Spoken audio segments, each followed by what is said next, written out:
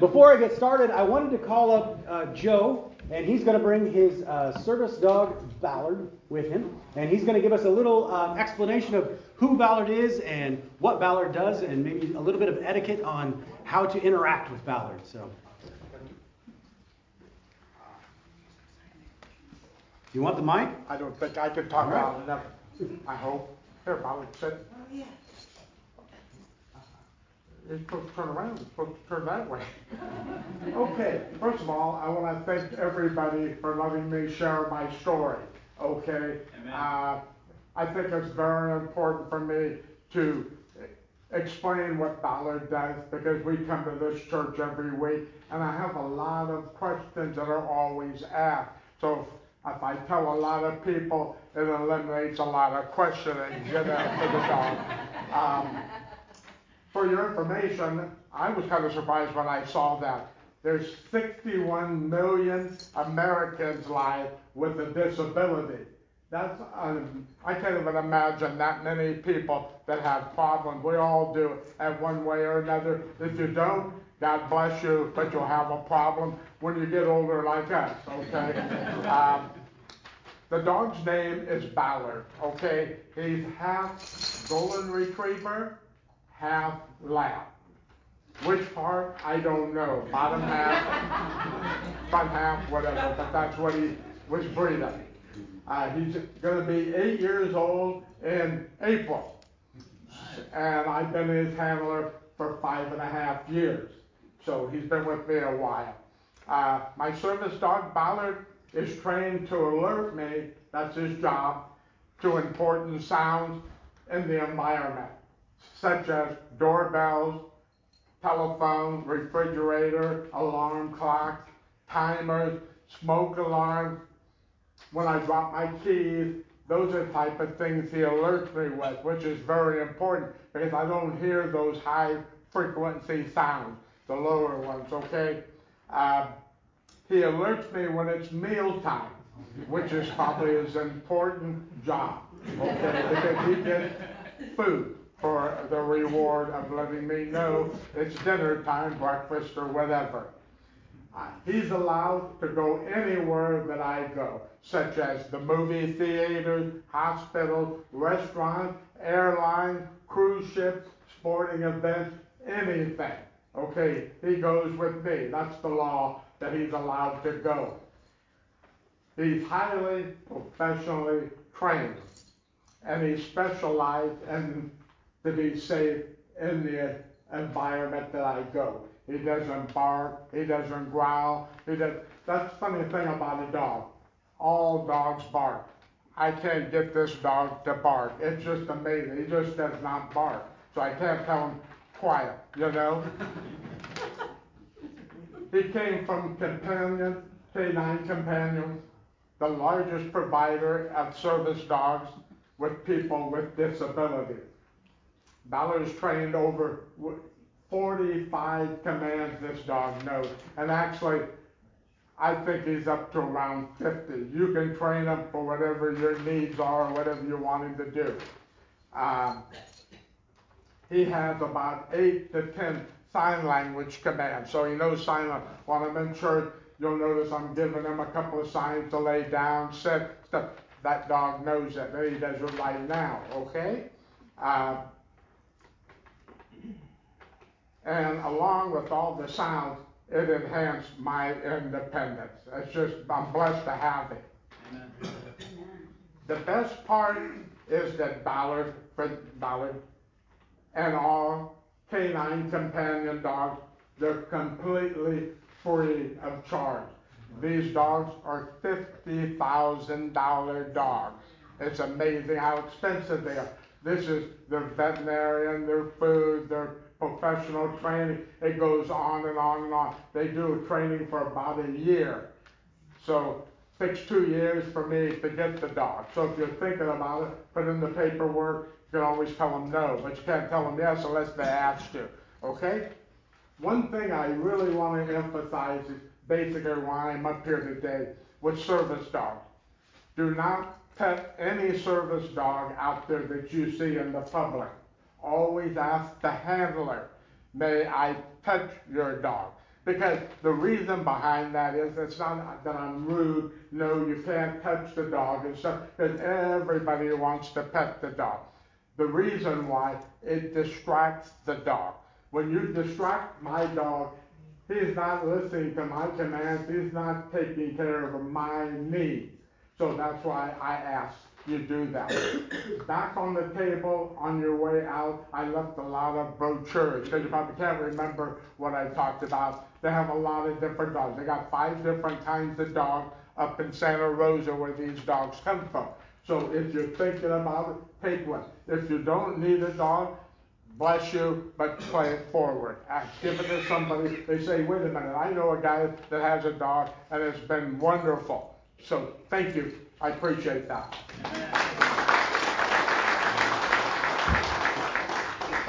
When I first asked Joe to do that, I didn't think about it, but this morning I realized the error of my ways. Now I have to follow a dog. How do you follow a dog? It's not going to work. It's not going to work. Joe mentioned something in the first service that I thought was interesting.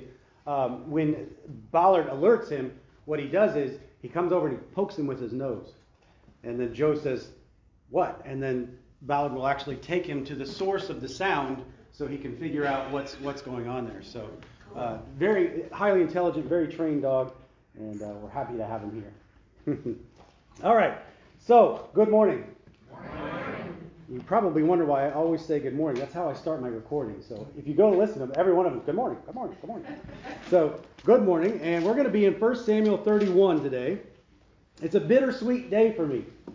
It really kind of feels like a good friend is moving away. We're going to say goodbye to 1 Samuel. And we've been in this book since Father's Day of last year. And I wasn't going to mention it, but I mentioned it in the first service, and so if I did it there, I have to do it here too. Does anybody remember the sports analogy that I used in that very first sermon? It was a very important sport. One of the most key sports in the world. Cheese rolling. Remember cheese rolling? They take that big old block of Gloucester and they throw it down the hill and everybody chases after it. Cheese rolling is coming back in June. I know you're all excited, but try to stay focused. Don't worry. It'll be there. Cheese rolling. Today we're gonna bid farewell to ancient Israel and the budding monarchy that has been forming under God's watchful eye. Next week we'll fast forward about 1,000 years and jump into the book of Romans, into a new kingdom, a kingdom of priests, as Revelation 1:6 says. But we won't be able to forget 1 Samuel. In fact, in our very first passage in Romans, guess who gets mentioned? David.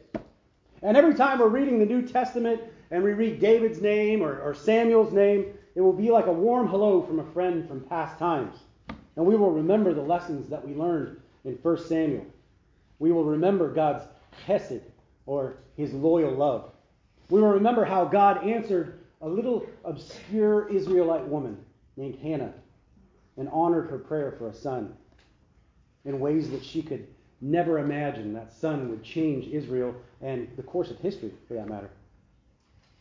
And we will be reminded of the times that the Israelites and their king tried so many times to do it their way, as if they were more knowledgeable than the omniscient God that cared for them. We'll remember the lessons that we learned about God's character as he defends and he watches over his children, like he defended and protected David. And in remembering those things, we will, like David did last week, strengthen ourselves in the Lord.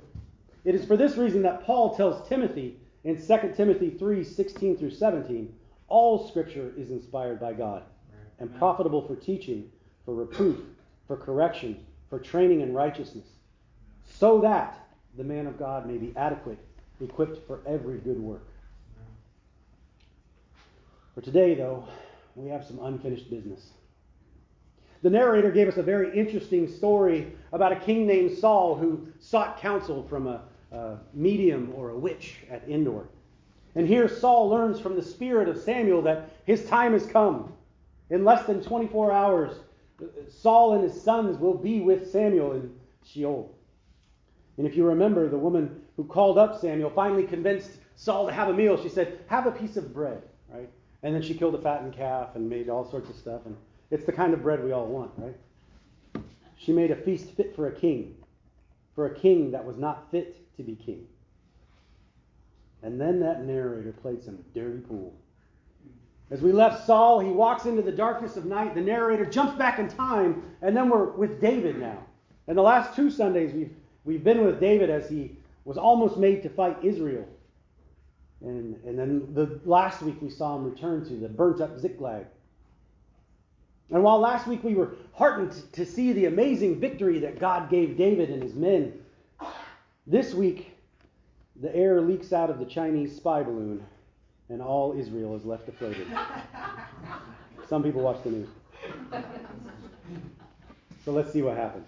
We're going to read 1 Samuel 31. We're starting in verse 1.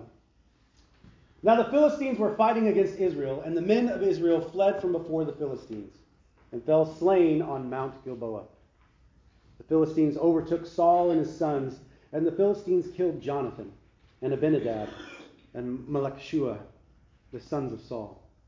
The battle went heavy against Saul, and the archers hit him, and he was badly wounded by the archers. And Saul said to his armor-bearer, "Draw your sword and pierce me through with it. Otherwise these uncircumcised will come and pierce me through and make sport of me." But his armor-bearer would not, for he was greatly afraid. So Saul took his sword and fell on it. When his armor-bearer saw that Saul was dead, he also fell on his sword and died with him. Thus Saul died with his 3 sons, his armor-bearer, and all his men on that day together. And the men of Israel who were on the other side of the valley, with those who were beyond the Jordan, saw that the men of Israel had fled and that Saul and his sons were dead. They abandoned the cities and fled. Then the Philistines came and lived in them. It came about on the next day when the Philistines came to strip the slain that they found Saul and his 3 sons fallen on Mount Gilboa. They cut off his head and stripped off his weapons and sent them throughout the land of the Philistines to carry the good news to the house of their idols and to their people. They put his weapons in the temple of Ashtaroth. They fastened his body to the wall of Bethshan. Now when the inhabitants of Jabesh Gilead heard what the Philistines had done to Saul, all the valiant men rose and walked all night and took the body of Saul and the bodies of his sons from the wall at Bethshan. And they came to Jabesh and burned them there. And they took their bones and buried them under the tamarisk tree at Jabesh and fasted for 7 days. May God add his blessing of understanding to the reading of his word. Let's pray. Lord, as we look at the final book here in 1 Samuel, it looks dark. Not like this morning on the way to church. It was dark and cloudy and ugly. But Lord, we know that this story is just a stepping stone in the stories of all of the Old Testament that prepare us for the coming of your Son.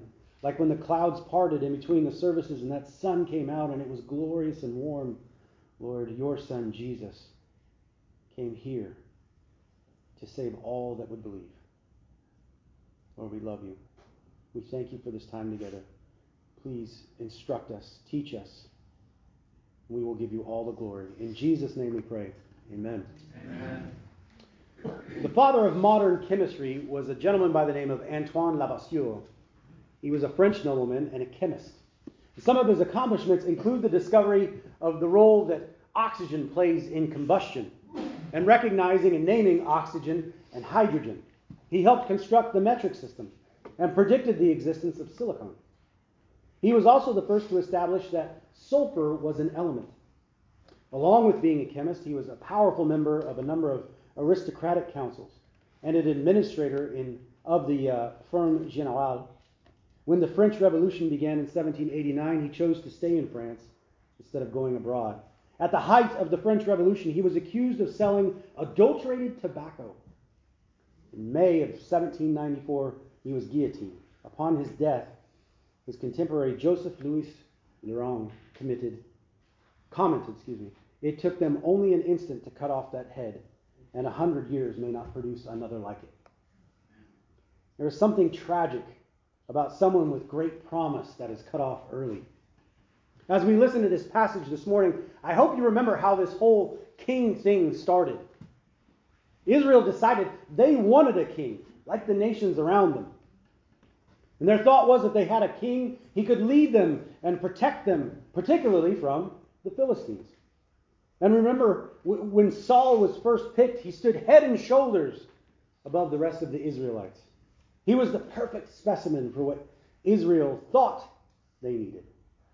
And Samuel reluctantly and with instruction from the Lord made Saul king, but he reminded the people and warned them in 1 Samuel 12:25. He tells them, if you do not obey the commands of the Lord, both you and your king will be swept away.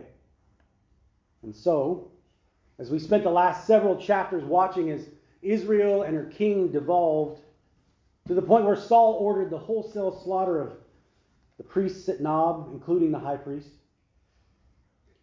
we understand that we've learned from the character of God and the fact that what he says always happens.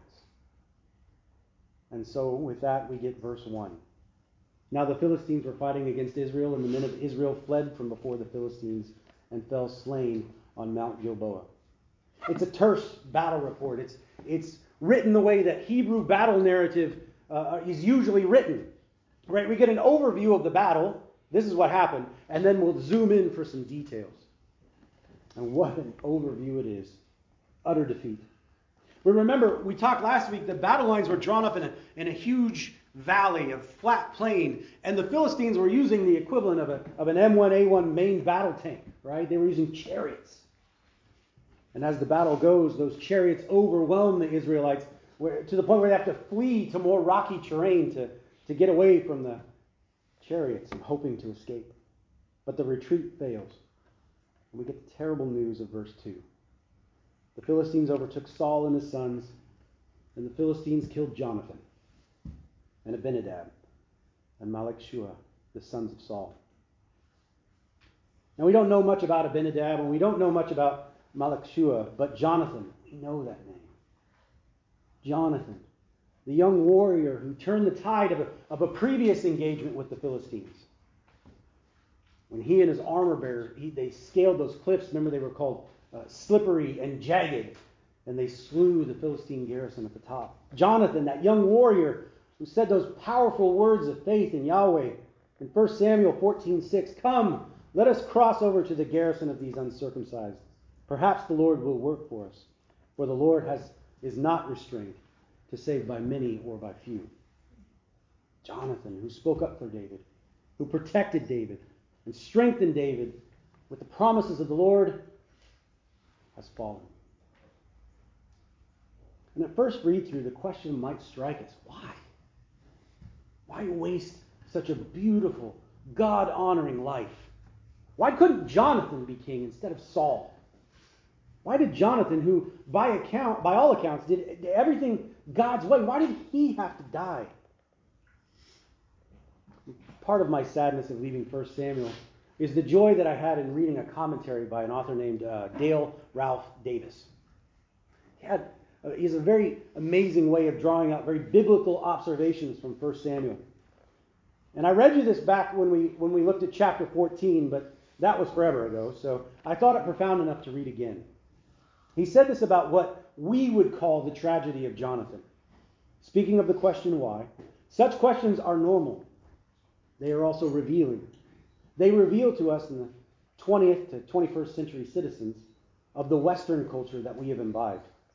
In our minds, self-fulfillment is a right.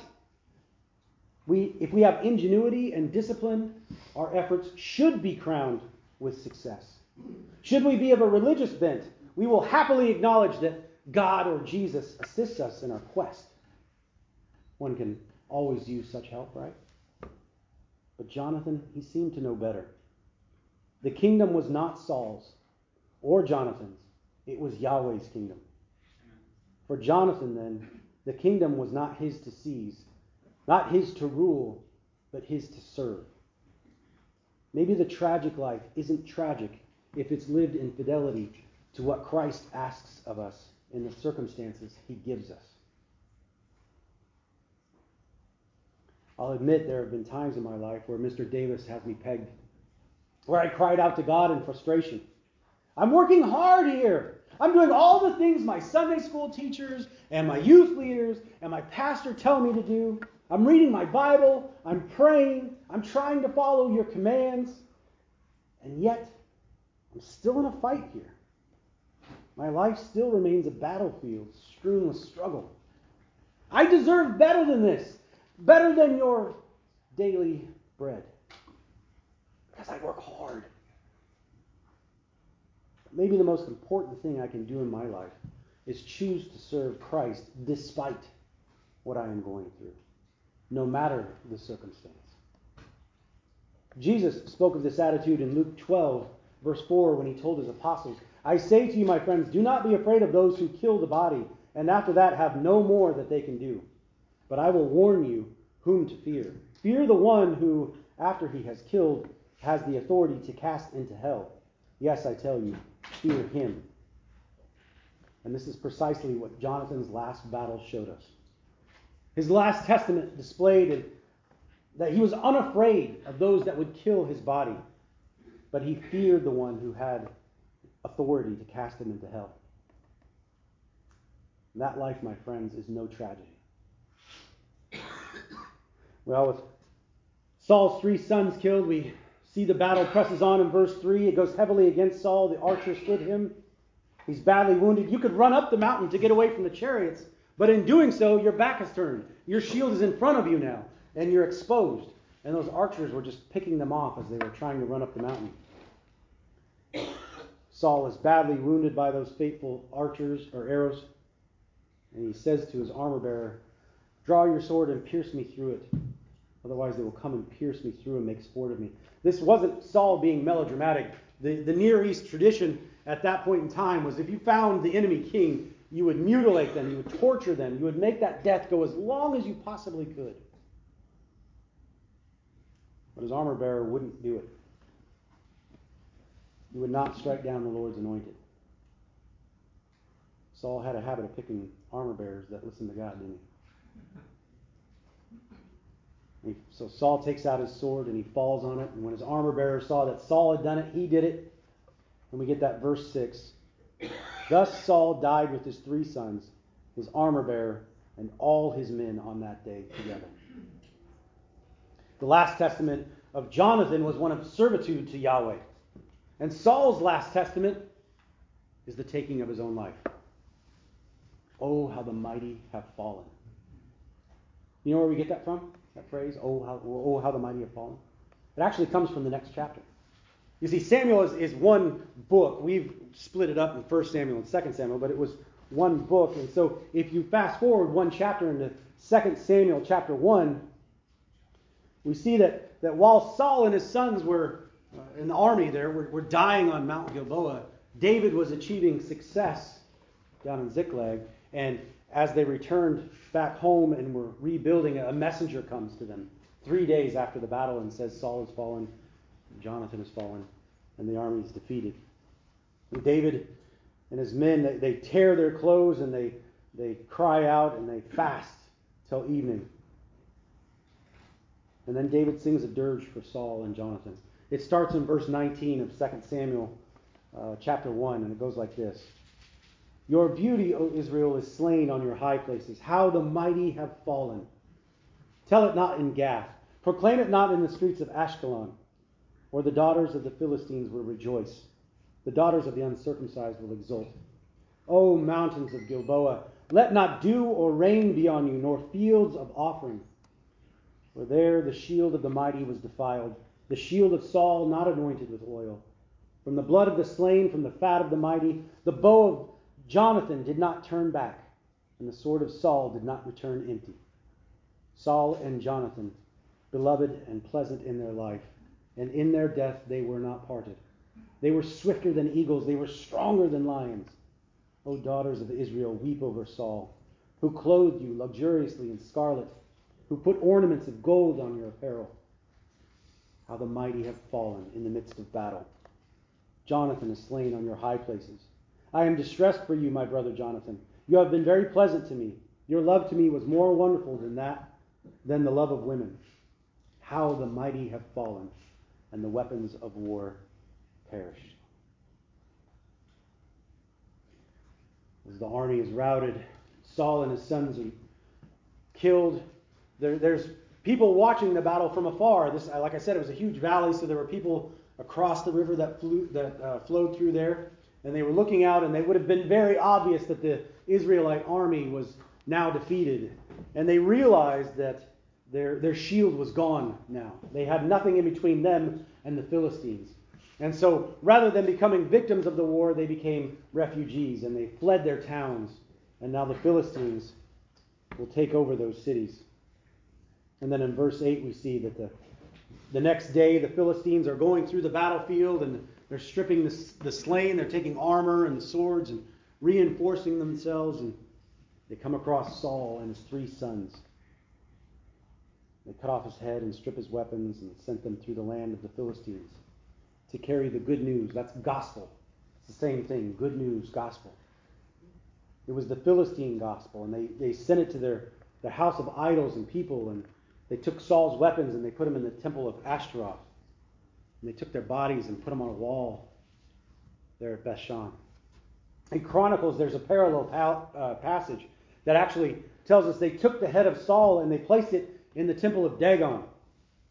They were still ticked off about that whole Ark versus Dagon thing. You remember when they captured the Ark and they stuck it in the temple of Dagon, and the idol fell over, and they put it back up, and it fell over again, and the arms were broken and the head was cut off. This is where they took it, and they put the head in there. The Philistines placed Saul's head there to say, "You may have toppled our idol, but we killed your king. Our way is the right way. We have figured it out, and your God is powerless to protect your king." You see, they understood something that the casual reader of 1 Samuel doesn't. That these battles involved, yes, men, but ultimately it was a fight against Israel's God. The world's fight against God's way, against God's design. And the Philistines' gospel was one that said, God's ways are not our ways. His designs are not ours. And look, see the head of your king? The king that proclaimed your God, it's in our temple now. We were right. This is in essence what life outside of Christ today is proclaiming. In our schools, on our televisions, and in the marketplace. The Philistine gospel is alive and well. Look to us, they say. We have figured it out. We're not under that oppressive, patriarchal, misogynistic God you serve. No, look to us. Your God is nowhere to be found. And look at the wonderful things that we've created opposed to your God. You can be one of a million different genders. You can engage in sexual behavior with whomever you want, wherever you want, whenever you want. You can divorce those that you don't love anymore for no reason other than you just don't like them. You can riot and steal and kill to get what you want. You can rid yourself of that baby if it's an inconvenience to you. Because we were right. And we have the head to prove it. This is a battle that both then and now is a battle against light and dark. Our struggle is not against flesh and blood, but against the rulers, against the powers, against the world forces of this darkness, against the spiritual forces of wickedness in the heavenly places. They understood that. Hopefully we do too. And with that, we say goodbye to Saul. And the failure of the first king of Israel is completed. And if the story ended there, this would be a really depressing passage, right? I mean, pretty sad. But the narrator takes a little bit of mercy on us. And he ends with an extreme act of kindness there in verses 11 through 13. We see the inhabitants of Jabesh Gilead. We remember when Saul was first made king, he wasn't really accepted yet. They made him king, but there were a lot of people that were like, I don't know. And there was an Ammonite who was threatening these cities, and one of them was Jabesh Gilead. And he surrounded the city, and he said, come out and surrender. And they said, we'll surrender. And he said, and I'll take your right eye out. So they sent messages for help, and Saul heard about it, and he rallied all of Israel, and they came and defeated the Ammonites and saved this town. Well, now the inhabitants of Jabesh Gilead there hear of Saul's fall and his son's fall, and they hear of what the Philistines have done to their bodies. And all the valiant men rose and walked all night. Just to put this in perspective, that would have been about a 10 to 15 mile one-way walk through Philistine-infested land to this city wall, which was surely guarded, and took the bodies down and then walked 10 to 15 miles back. They were truly valiant. And they burned them there. That's not normal. They usually didn't burn bodies, but I can only imagine the state of decomposition and mutilation. It probably was best to burn them. And they took their bones and they buried them under a tamarisk tree. And we remember the tamarisk tree that Saul used to sit under with his spear, right? And he would rule from there. He would make decisions from there. And now he's buried there. As 1 Samuel closes, we see a darkened future for Israel. With their army in ruins and their villages occupied and their king dead, we find the Israelites right back where they were in chapter 8 when they first demanded a king. They're occupied by the Philistines. They're unwilling to accept God's leadership. That's why I titled this sermon, The End, ? Because that's kind of what it feels like to us. And certainly to the average Israelite living in the land at that time, it definitely would have felt like the end. And we might say, well, don't worry. We have David in the wings. He'll step up and everything will be better. Well, David does eventually become king. If you remember, there's still a civil war that has to happen in order for David to become king, but he will become king. But here's the kicker. David will fail to deliver too. And many other kings after him will fail to deliver. If you remember, when Samuel was grieved when the Israelites demanded a king, God said to Samuel, it's not you they're rejecting, it's me. Because man's plan was to get the right guy for the position. The Israelites were always looking for someone to deliver them, whether a judge or a prophet or a king. They were looking to find that perfect mixture of brains and brawn, like Arnold Schwarzenegger and Einstein. Put them together, and all of our problems will be solved.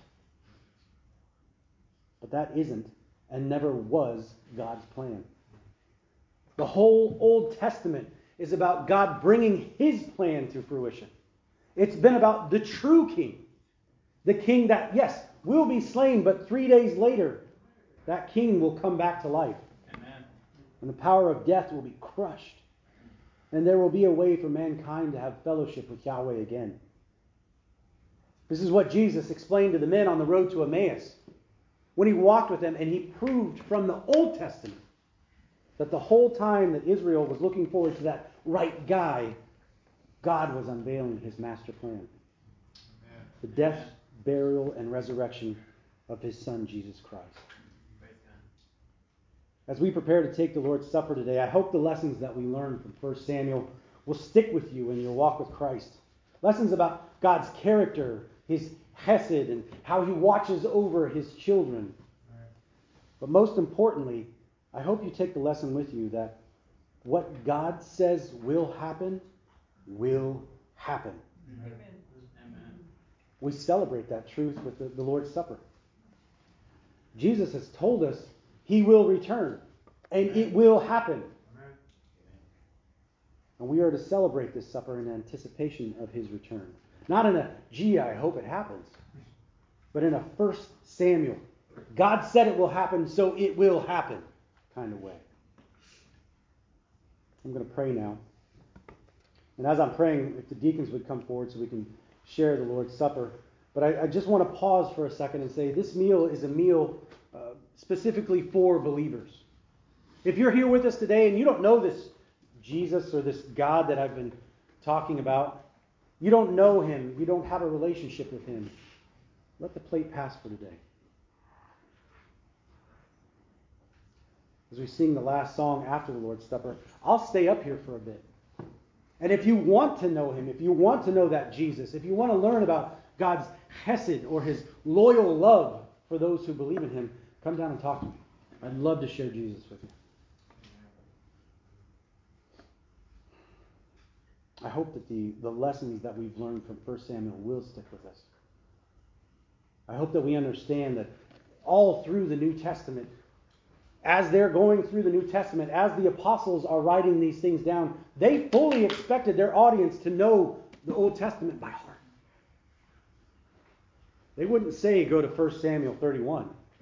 They would just say what was in 1 Samuel 31 and expect that those people would know it. And so I hope that we know it. And I hope that we're growing in our knowledge every day. Let's pray. Lord, we thank you for 1 Samuel. It's been such an amazing journey through your book. Lord, I pray that those lessons would stick with us. And as we move into the New Testament, we will remember that we can't have the New Testament without the Old Testament. That the Old Testament was just all about preparing for the New Testament. That the God of the Old Testament is the same God of the New Testament. Lord, we pray now as we celebrate your supper, the Lord's Supper, that we would take this time to reflect, that we would take this time to look back on the previous weeks, that we would examine ourselves, to work out our salvation with fear and trembling, to look back at how we are becoming more Christ-like, or our sanctification. And Lord, if we look back and our heads hang, which sometimes they do, Lord, encourage us, please. As we've seen you watch over David, even when he chose the wrong thing, you watched over him. Lord, help us to strengthen ourselves in you. Help us to seek your promises, because what you say will happen. And we thank you for that. In Jesus' name we pray. Amen.